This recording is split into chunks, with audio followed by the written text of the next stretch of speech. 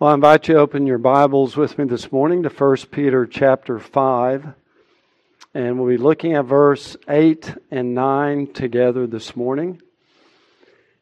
And as we all remember, the Scriptures tell us we have three great enemies, spiritual enemies. We have our own flesh, we have the world, and then we also have Satan.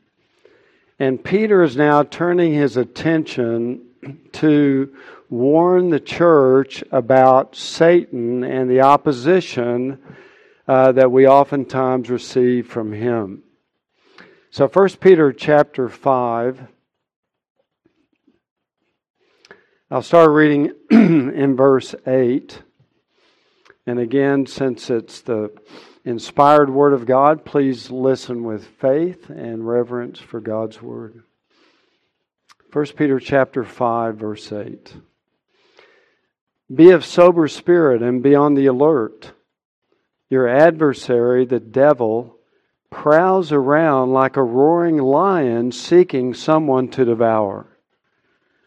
But resist him firm in your faith, knowing that the same experiences of suffering are being accomplished by your brethren who are in the world. Now, as Peter has addressed the reality of the devil or Satan, and just that the fact that we need to be on alert and watchful against his attacks, it's interesting that for many people, oftentimes they'll commit one of two errors in their understanding of Satan. Some of them almost hold to a dualism, that Satan is like God's equal, that he's omnipotent, he's omnipresent. It's like he's behind every tree and under every chair. And some people have this idea of Satan, that he's that powerful and that everywhere. But of course that's wrong, because Satan is a fallen angel, so he is a creature with creaturely limitations. He can only be in one place at a time, and he certainly has limited knowledge and finite power. Of course, with Satan, you have a host of other fallen angels who make up the demonic realm, and we don't know exactly how many of them there are, but there are legions upon legions upon legions. The other error is to think of Satan or the devil as if he was a cartoon character, that he doesn't really exist. He's got red horns and a red tail. And so they totally look upon him as no threat at all. They don't think about the spiritual dangers that come from Satan. They totally ignore it. They basically live as if he doesn't exist. So what we must learn is not to overestimate or underestimate Satan's influence. He is a defeated foe. Christ defeated him on the cross. But until he is cast into the lake of fire, which is his final resting place of torment and punishment, he is a great threat and danger to the church. John Blanchard said, "We are opposed by a living, intelligent, resourceful, and cunning enemy who can outlive the oldest Christian, outwork the busiest, outfight the strongest, and outwit the wisest." And so Peter wants us to be aware of the real danger that's there. Now again, it's a limited danger, obviously, because Satan, as I said, has been defeated by Christ already. And he will one day be cast into the lake of fire. But until that final doom occurs, Peter warns us as to the danger that we face with the demonic realm that is in the world in which we live. So we must be vigilant in keeping a sharp eye out for this danger. Peter begins in verse 8 by saying, "Be of sober spirit and be on the alert." To be of sober spirit, primarily, he's probably not assuming they're going to be wrestling with drunkenness, but that's always a possibility. But he wants them to be sober of spirit. That is, don't be numb or insensitive to the danger. Be aware of it. And then he says, be on the alert, which is like being a night watchman, a guard, a sentinel, who's always on the watch out for danger moving around in the shadows. This particular word for being alert is one that Christ actually used with His disciples in the Garden of Gethsemane when He said, keep alert with me, keep watch with me. But they didn't do that. What did they do? They fell asleep. They were not alert. They were not watchful. They fell asleep and consequently were unaware of the danger as it was approaching with Judas and the mob. So I think the first thing that Peter wants us to understand is the importance that we be sober and always on the alert because of our adversary, the devil. I recently saw one of these nature documentaries on meerkats, and I think if anything embodies a critter that is alert and watchful, it's like these meerkats. I mean, these little things are always standing up at attention, and they're looking on the ground for snakes. They're looking for lions in the bushes. They're looking for hawks in the sky. And a few of them may be over there eating, but a lot of them are just standing around. They're just looking around all the time. And I think we can learn from the meerkats the importance of being alert because we live in a dangerous world. They live in a dangerous world. And if you fall asleep, if you become insensitive to it, then you're more likely to become a victim of the danger that is around us. So Peter begins to describe the enemy.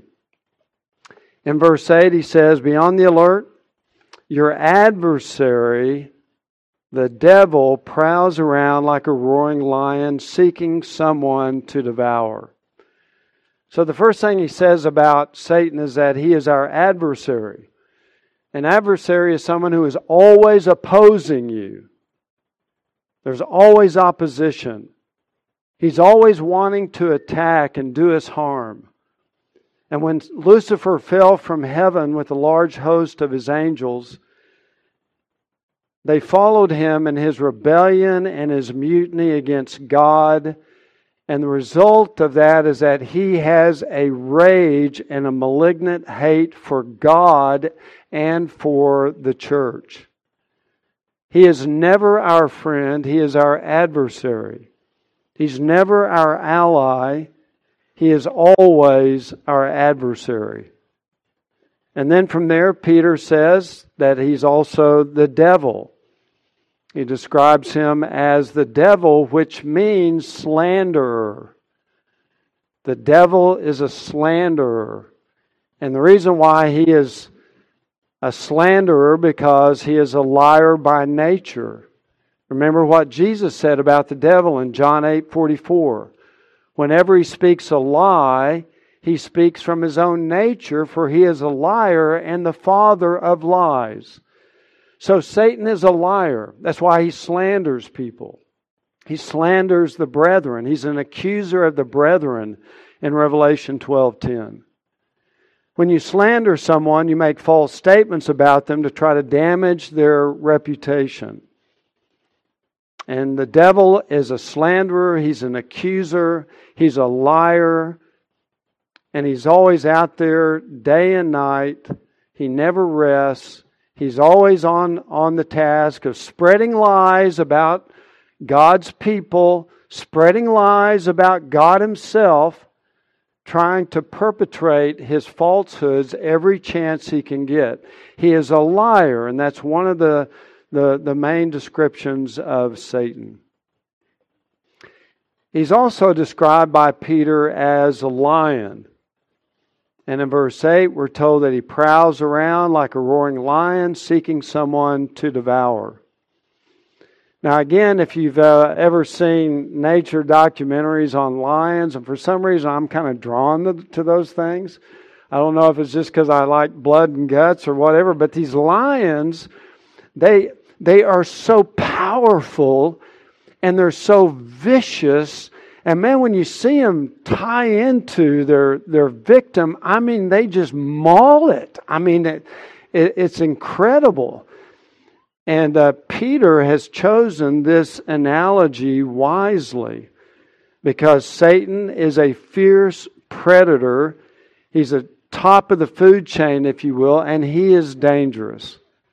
So this is not any way just trying to say, no big deal, don't worry about the devil, he can't hurt you, no problem. No, he's a roaring lion. He never sleeps. He's always on guard. He's always studying and seeking opportunities to attack. And whenever he sees someone lowers their guard, he begins to move in. The fact that he's prowling about means he's always on the move. This is the same idea that in Job chapter 1, when Satan comes into the presence of God and God says, "What have you been up to, Satan?" And he says, "Well, I've been on the earth prowling around on the earth, prowling around." He's always on the move. He's always looking for opportunities where he can do damage and hurt people. He's a roaring lion, which, interesting, in the book of Judges, it was the lion that was attacking Samson that was roaring. So the roaring idea is that they're about ready to attack. They're giving a warning, and basically he's saying, "I'm coming for you. I'm after you." And the roaring just speaks to the intensity, the power of the lion to want to overwhelm his prey. He's a roaring lion, ready to attack, inducing fear, coming after us. He's also seeking someone to devour. In other words, he's hungry for men's souls. Satan loves to destroy lives. He'll use sex and drugs and greed and pride and lust. But the end is that he wants to destroy his victims by enslaving them to some sin that will destroy their life and their health. Of course, Satan cannot destroy the believer. He can still do a lot of damage to us, and that's why Peter is giving us this warning. So he's a roaring lion, seeking someone to devour. And just as somewhat of a side study, what are some of the tactics that the devil as a lion uses against the church, which he may use against you and against me? Well, several of the tactics of the devil is, number one, obviously he uses deception. When a lion is stalking his victim, a lot of times they're concealing themselves in the grass. They try to blend in, but they use deception. This is what Paul says in 2 Corinthians 11. He says, "No wonder, for even Satan disguises himself as an angel of light. Therefore, it's not surprising if his servants also disguise themselves as servants of righteousness, whose end will be according to their deeds." So in other words, as a tactician, Satan uses deception and disguise to try to get as close as he can to those that he wants to attack. Satan will rarely come up and expose his teeth and his claws. He'll rarely just stand up and say, "Hey, I'm Satan and I want to eat you for lunch." He disguises himself as an angel of light, which means a lot of times he comes in the garb of religion, or he comes in the garb of someone saying, "I'm a Christian." In other words, he disguises himself as a friend when really he's your foe, but he's trying to get you to let down your guard. He's a master deceiver. And he loves to disguise himself as an angel of light. Satan deceives us to get closer to us. And when he finally throws out the temptation, he always takes the hook and he buries it inside the bait. So he tries to deceive us into something that Looks like it'll be good for us. Looks like it'll be fun. Looks like it'll be something that will make me fulfilled. And yet inside we do not see the hook. He has buried it. He's hidden it. And then once we take the bait, swallow the hook, then he tries to convince us that the resulting pain is really a lot of fun. That's his deception. That's how he tries to deceive us. That's his nature. A second way that he tries to deceive us and attack us is by attacking the Word of God. We see this is the tactic that he used in the Garden of Eden with Eve. Surely you will not die. He just outright denied the Word of God. So when Satan wants to attack a believer, he'll try to undermine the authority of Scripture in their life in one way or another. Even when Satan was tempting the Lord Jesus in the wilderness for 40 days, part of that temptation was Satan quoting Scripture but twisting it and distorting it to try to get Jesus to cast himself down from the pinnacle of the temple to prove that he was the Son of God. Satan loves to use Scripture, but he distorts it to help us to justify sin and rationalize it away. Satan is also described as the birds in the parable of our Lord that swoop down and gobble up the seed of the Word so it can't bear fruit. So Satan does everything he can to use a crowbar to pry us away from the Word of God. That's his tactic. Because the Word of God is our powerful defense. And he's always about attacking the Word of God. Another tactic is just by implanting evil thoughts into our minds. Satan can do that. Blasphemous thoughts about God. Sinful suggestions, corrupt, vile images, lustful desires. These things sometimes can just be injected into our thought life. And if we don't deal with it quickly, it begins to linger, then it begins to form a greater desire, and that leads to the dark side. But it's interesting, when the Lord was telling His disciples that He was going to need to go to Jerusalem and be put to death and betrayed and then be raised on the third day, what did Peter say to the Lord? He said, "God forbid it, Lord, this shall never happen to you." And then what's interesting is what Jesus then said to Peter. He said to him, he turned and said to Peter, "Get behind me, Satan. You are a stumbling block to me, for you're not setting your mind on God's interest, but man's."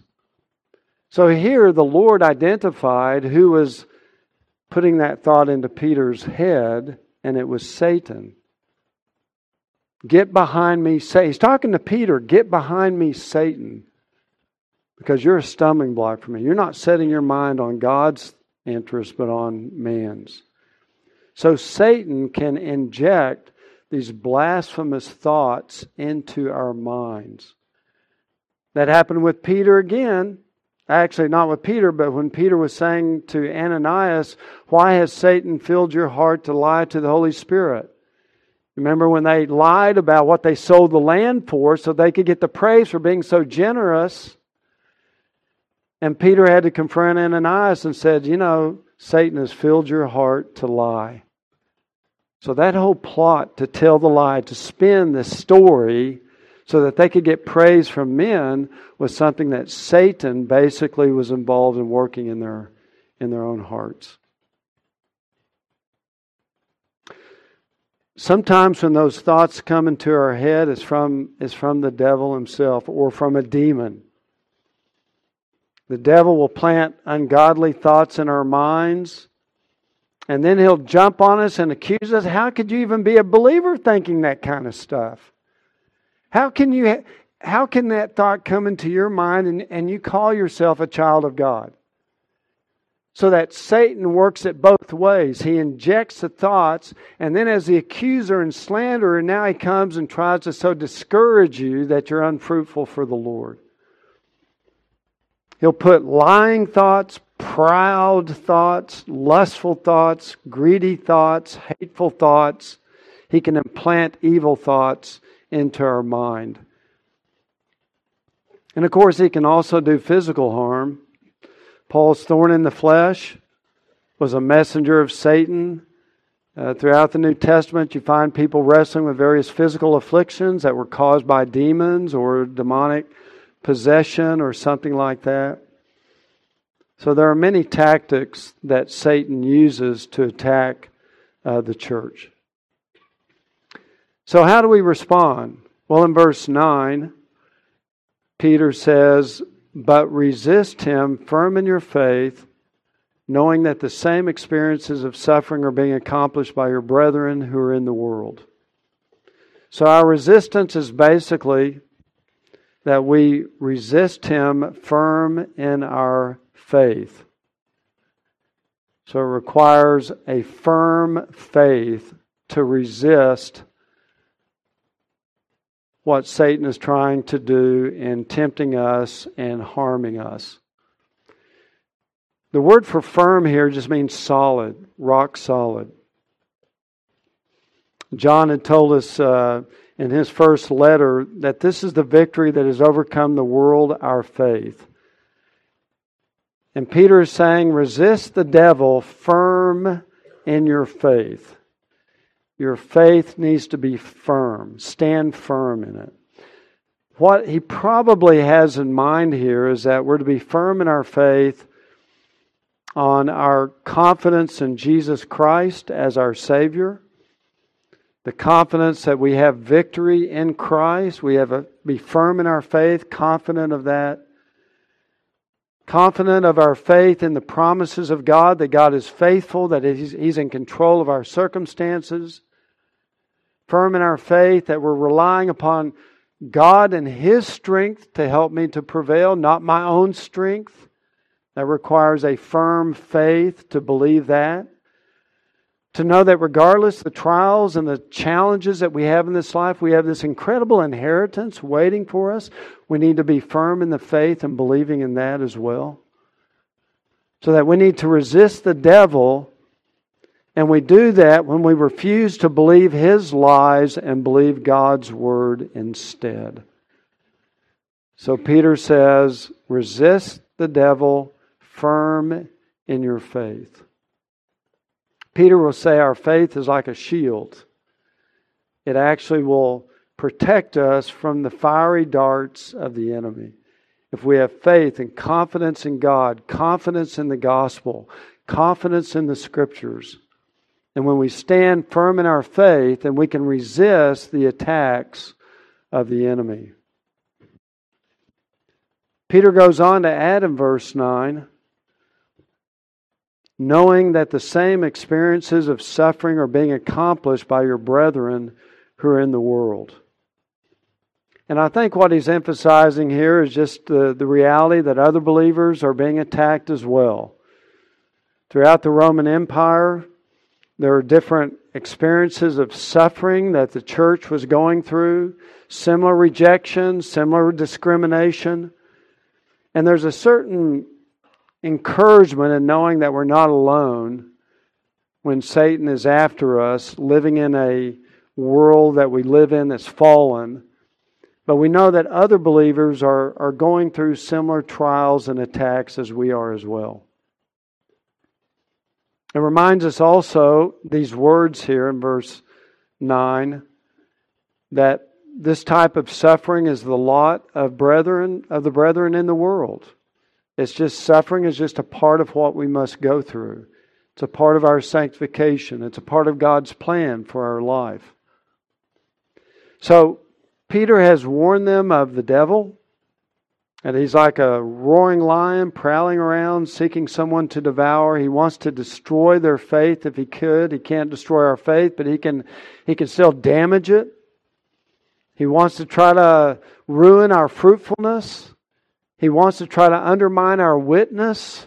He wants to try to embroil us in some kind of a sin that will cause us not to be living for Jesus Christ. And he has many different ways that he tries to accomplish that. And Peter says again, resist him firm in your faith. Well, with that in mind, I want to kind of branch off in a couple of directions as to how we are in battle against Satan today in America. The first thing I think I want to emphasize again is just what Paul says in Ephesians chapter 6, just to make us mindful of the scope of the conflict that we are in. Remember, Paul says in Ephesians 6:12, for our struggle is not against flesh and blood, but against the rulers, against the powers, against the world forces of this darkness, against the spiritual forces of wickedness in the heavenly places. So notice what he's saying here, that our battle is not primarily against people. It's not against flesh and blood. It's not primarily other people out there that is our main struggle. It's the demonic influences behind those people. And the way he describes it here, the rulers, the powers, the world forces of darkness, the spiritual forces of wickedness in the heavenly places, they're the ones that are behind the scenes doing so much of what results in persecution or opposition against the church. So we need to keep that in mind. It is a demonic spiritual battle. It's not primarily against people. They are the puppets. They are the pawns of a more sinister influence and power that's behind them. This doesn't surprise us. In Revelation chapter 12, Satan is described as a dragon who tried to devour the Christ child and destroy the woman who gave birth to the Christ child. But when he realized that he was unsuccessful in doing that, it says the dragon was enraged with the woman. He went off to make war with the rest of her children who keep the commandments of God and hold to the testimony of Jesus. In other words, that's Christians. So from the resurrection on, the dragon is enraged and he's off making war against the church, those who hold to the testimony of Jesus. And that's what he's always about. And then, again, that puts a different light on just the world situation in which we live in. So what are some of the satanic spheres of operation? And the first one, of course, is that the church is opposed by satanic influences through government. This is throughout the Bible. You see examples of this all over the place. We see it going on today as well.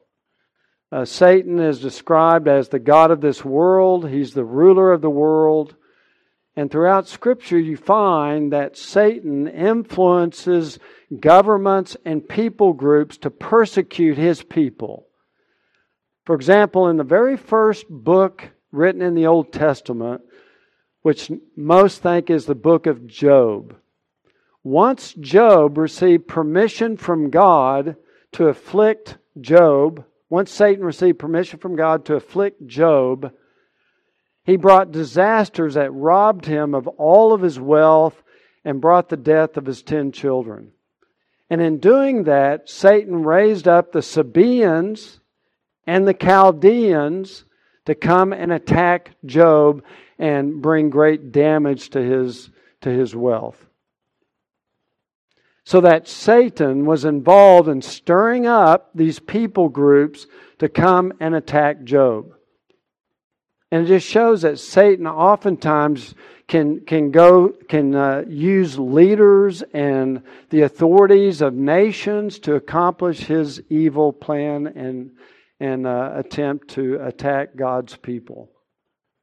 You go all the way to the last book of the Bible, the book of Revelation, and in chapter 13, the beast that comes out of the sea, he's kind of the ambassador for Satan, the beast out of the sea.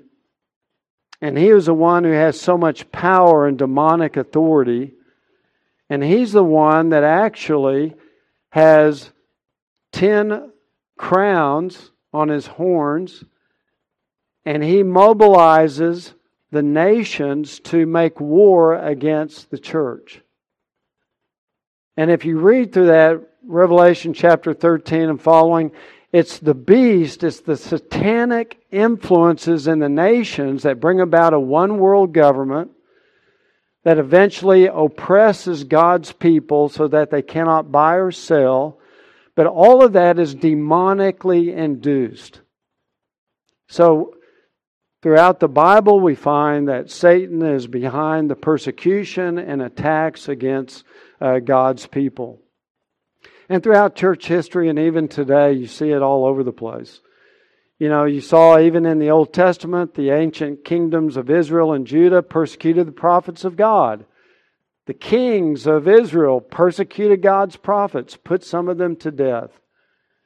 The Roman government was complicit in the crucifixion of Christ and the death of most of the apostles.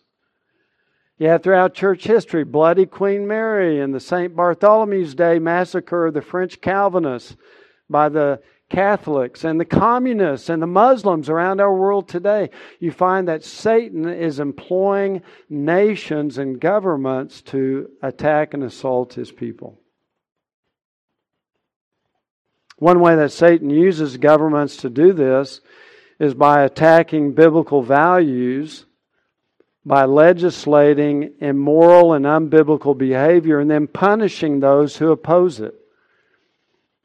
Maybe you have followed what's going on up in Canada, but they recently passed a law entitled C4 that criminalizes conversion therapy, which tries to get people to come out of the LGBTQ lifestyle or to help people that are gender confused, thinking there's umpteen gazillion genders and they can pick any one of them they want to be. But if you go and you try to help someone come out of that, then that's now criminal activity. Now, within that conversion therapy, there are tactics that aren't good. But that law that was passed in Canada adds to conversion therapy counseling or advising. So that if a Christian pastor or a Christian counselor or, God forbid, maybe even a parent that tries to help their child come out of that lifestyle because it's a sinful lifestyle, then they can be now charged with a crime and be sent to jail for up to 5 years. And you can understand why the churches in Canada are suddenly alarmed, because that is a direct attack against their religious liberty to stand for biblical values and preach the gospel. What that law did, in effect, was to criminalize evangelism. Because basically the mindset is if you're gay, you're born gay, so you shouldn't try to change, and in fact you can't change. And that's their mentality. So that if a Christian tries to take the Word of God and share the gospel with someone and point out that that's a sinful lifestyle, but that Jesus Christ in His grace and mercy offers forgiveness and He can change you and bring you in line with God's standards, then that's now viewed upon as criminal activity. And this is where governments can begin to wrap the coils around our religious freedoms and liberties and choke out our life and bring in greater persecution. Now, California tried to do that in 2018 and they were not successful. But that's kind of the direction of what governments will do. Satan can get involved. He can persuade the majority of them that this is now the legitimate lifestyle. And if you oppose it, then you're a danger, you're a threat, you're a criminal, you need to be punished. We're just standing up for biblical morality. And that's coming our way. And these are things that we see. Thank God we still have Christian liberty and freedom of religion in our country, but these things are always being attacked and eroded. And we have to be aware of that. People believe that, again, that if they were born gay or that if they were born a male but now they think they're a female, that is legitimate moral behavior and no one should stop that. No one should oppose it in any way. Now, That's not what the Bible teaches, obviously. Paul makes it clear just in his list of sins that will prevent someone from inheriting the kingdom of God. Obviously, effeminate, homosexuals are within that list. But notice what Paul says in verse 11. Such were some of you. People can change. The gospel has the power to change sinners. And whenever you begin to tell people, okay, you cannot preach the gospel to someone in that lifestyle, then suddenly you're denying the power of Christ and the power of the gospel that can change people. Paul says, such were some of you, but you can change. The world said, no, we can't change.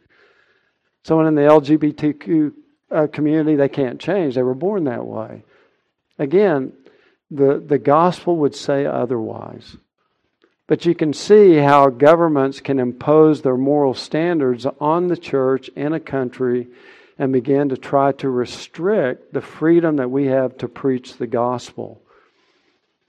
That's why a lot of people are so concerned about the vaccine mandates.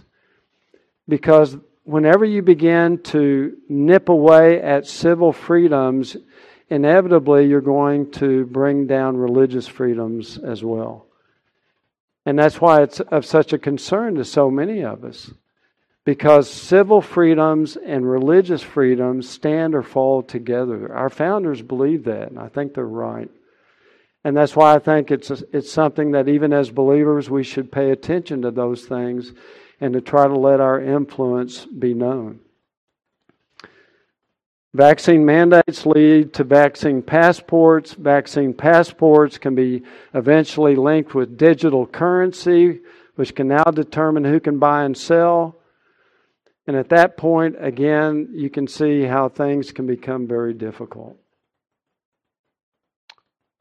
So how do we resist the devil when some of the attacks are coming through our government? And around the world, just look at the attacks of governments upon the church and upon Christians. How do Christians respond to that? How do we resist the devil when the threat is coming from civil government? Well, here's some things I think that are biblical for us to consider. Certainly we need to pray for our government. We need to pray for those who are in authority over us. That's what Peter tells us in 1 Peter 2. And we're to pray that we might lead a gentle and quiet life in all godliness and dignity, which implies religious freedom. We need to be praying for our leaders, all of them.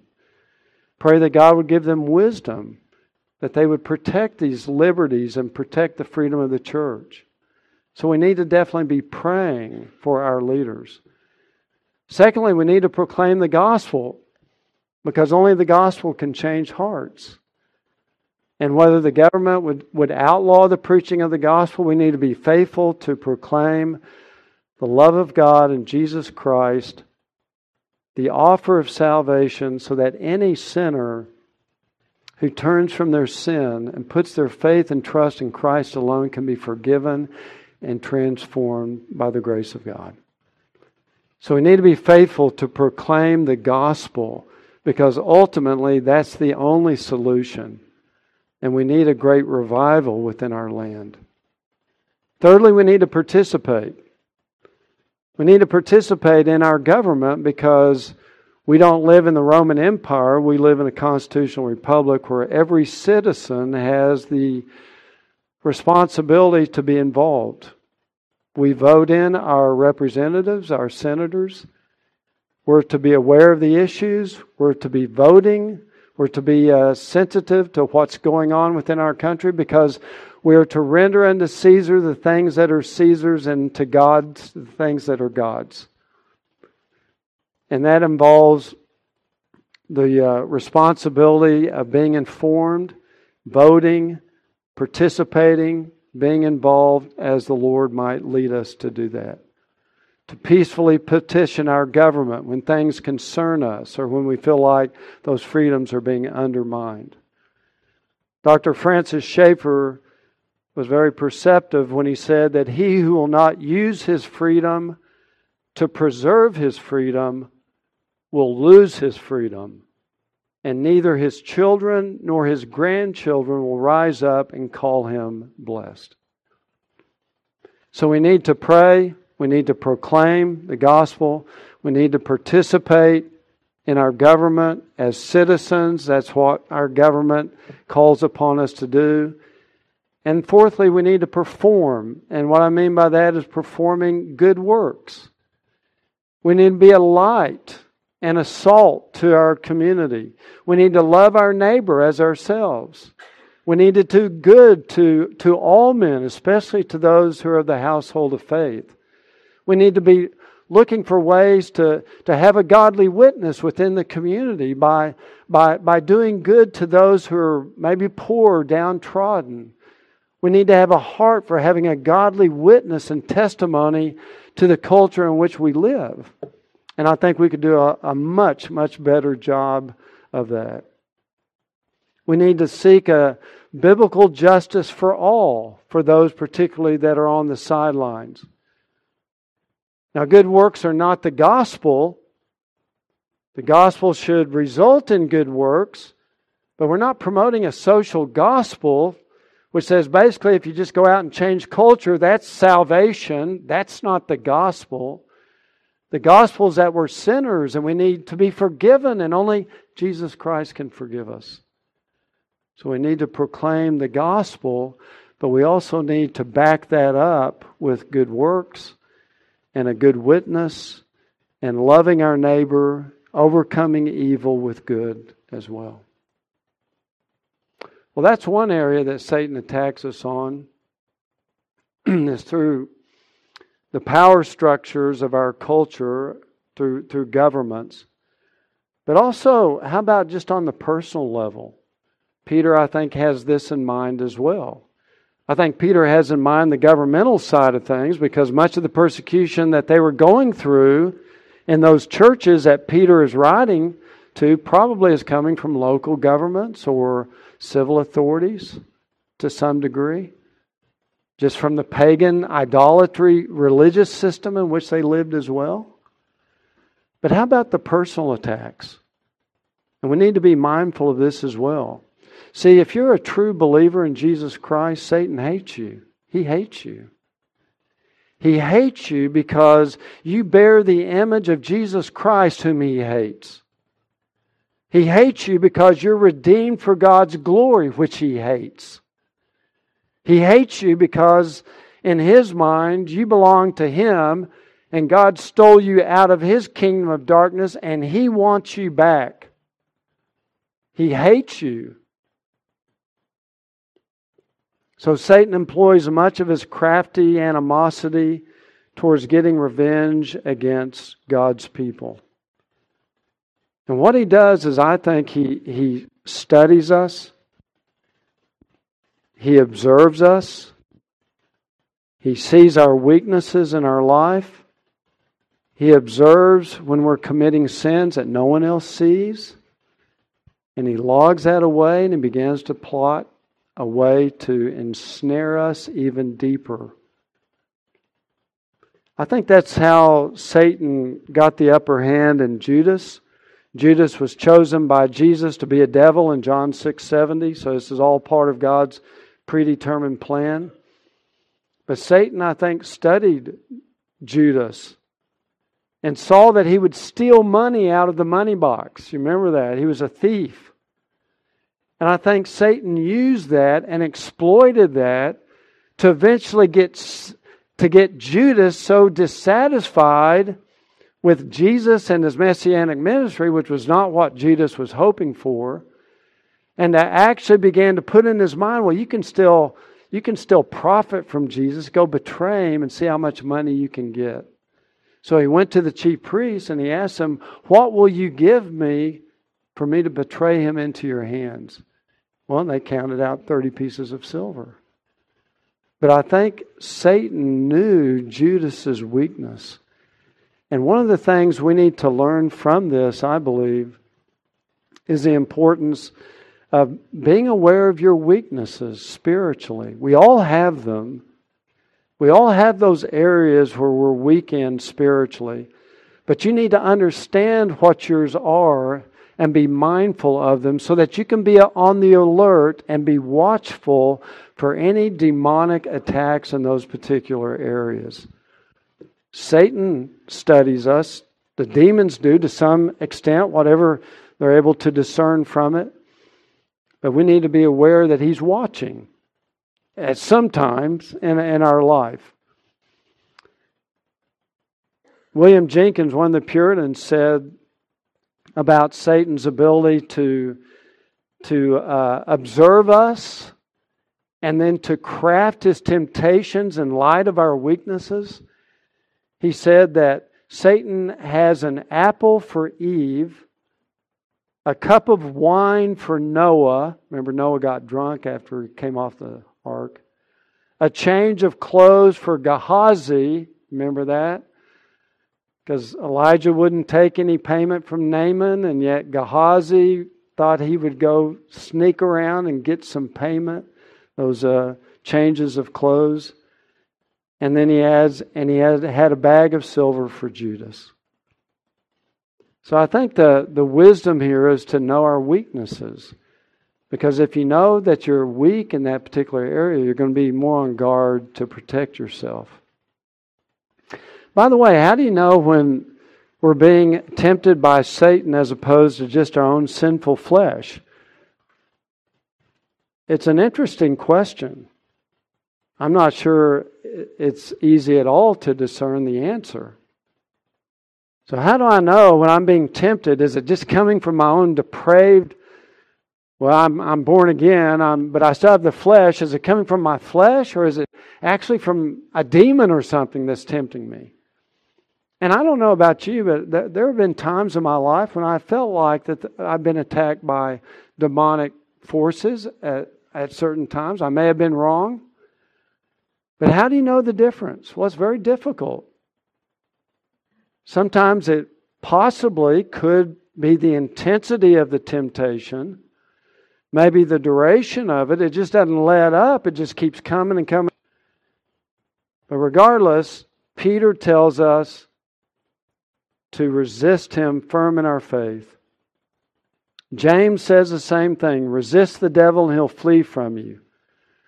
So how do we resist the devil when we're being attacked personally, whether we discern it or not?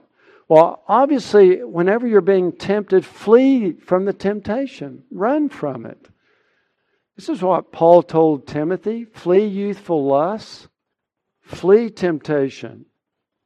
If you don't flee it, then you give it an opportunity to establish a pattern which becomes a habit. You've got to flee the temptation. Secondly, when we don't flee or we feel like we've fallen into it, then immediately repent when we sin. It's just the importance of confessing our sins whenever Satan or our own flesh does get the upper hand on us. Be quick to repent so that it doesn't begin to grow roots down into our life. And then, of course, as Paul would instruct us, we put on the full armor of God and you fight with God's armor. This is a very familiar passage, but just to refresh your memory on the importance of the armor of God, in Ephesians 6, the Apostle Paul says, "Stand firm, therefore, having girded your loins with truth, having put on the breastplate of righteousness, having shod your feet with the preparation of the gospel of peace. In addition to all, take up the shield of faith, with which you'll be able to extinguish all the flaming arrows of the evil one. And take the helmet of salvation and the sword of the Spirit, which is the word of God, and with all prayer and petition, pray at all times in the Spirit." So if we bring in Paul's wisdom, then whenever we're up against Satan as a roaring lion seeking someone to devour, we need to make sure that every day we're living wearing the armor of God. And I want you to notice, just in conclusion, just the prominence of Scripture in this armor. Most people observe that towards the end we have the sword of the Spirit, which is the Word of God. Certainly that's an offensive weapon. But did you notice what you begin with? You gird your loins with truth. That comes from Scripture. And then you put on the breastplate of righteousness. That standard of righteousness comes from Scripture on a practical level, being obedient to God's commands and laws. We shod our feet with the gospel of peace. That's the gospel. That's the Word of God. That's the Scripture as well. We take up the shield of faith. Well, how do we get our faith strong? Well, faith comes by hearing, and hearing by the Word of Christ. That's going to tie us back into the Scriptures again. The helmet of salvation, which the Word of God gives us, that confidence in the finished work of Jesus Christ, that takes us back to the Word of God.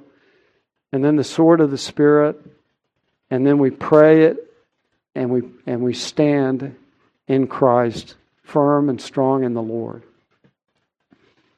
Really, so much of this armor brings us back in one way or another to the importance of Scripture. That if you and I want to withstand the attacks of Satan on a daily basis, we need to be daily in the Word of God, renewing our mind, being transformed by the Scriptures, the Word of God. That's actually how Christ defeated Satan, remember? When he's being tempted the 3 times. How did Christ defeat each of the 3 satanic temptations? He quoted Scripture to Satan. And all 3 of those quotations came out of the book of Deuteronomy. So he withstood Satan's fury because he knew the Word of God. And if you and I want to stand, we must be continually renewing and reviewing God's Word and getting it in our heart, getting it in our mind, because it's going to help us to stand firm against the devil. For you young men that are here this morning, the Apostle John gave you the same wisdom. He said to young men, I've written to you young men because you are strong, and the Word of God abides in you, and you have overcome the evil one. Well, how do young men overcome the evil one? Well, they've got to be strong. And it's not just working out with weights. He's talking about you're strong because the Word of God abides in you. That's why you're strong. And if you want to be strong in the things of God and be able to overcome the evil one, then you must commit yourself to a regular time of knowing and understanding God's Word, God's truth. That's the sword of the Spirit, which is the Word of God. Ultimately, the child of God has a confidence in the victory over Satan because Satan has already been defeated on the cross. The victory belongs to us because Christ is the victor. Satan is doomed. And until he is finally thrown into the lake of fire again, he is still a very dangerous enemy to every child of God. I love the words of Martin Luther. I think you sang this last week. One of the stanzas goes like this. And though this world with devils filled should threaten to undo us, we will not fear, for God has willed His truth to triumph through us. The prince of darkness grim, we tremble not for him. His rage we can endure, for lo, his doom is sure. One little word shall fail him. And that little word is none other than Jesus Christ. But this is the heart of Peter.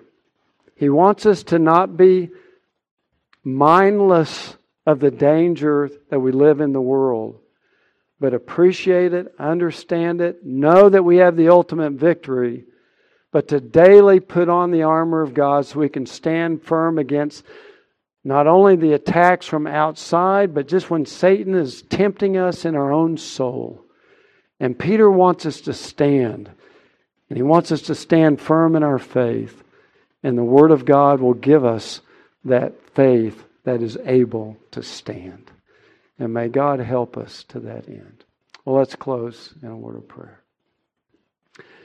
Our Father, again, we thank you for the Apostle Peter, who knew what it meant to be sifted like wheat by Satan.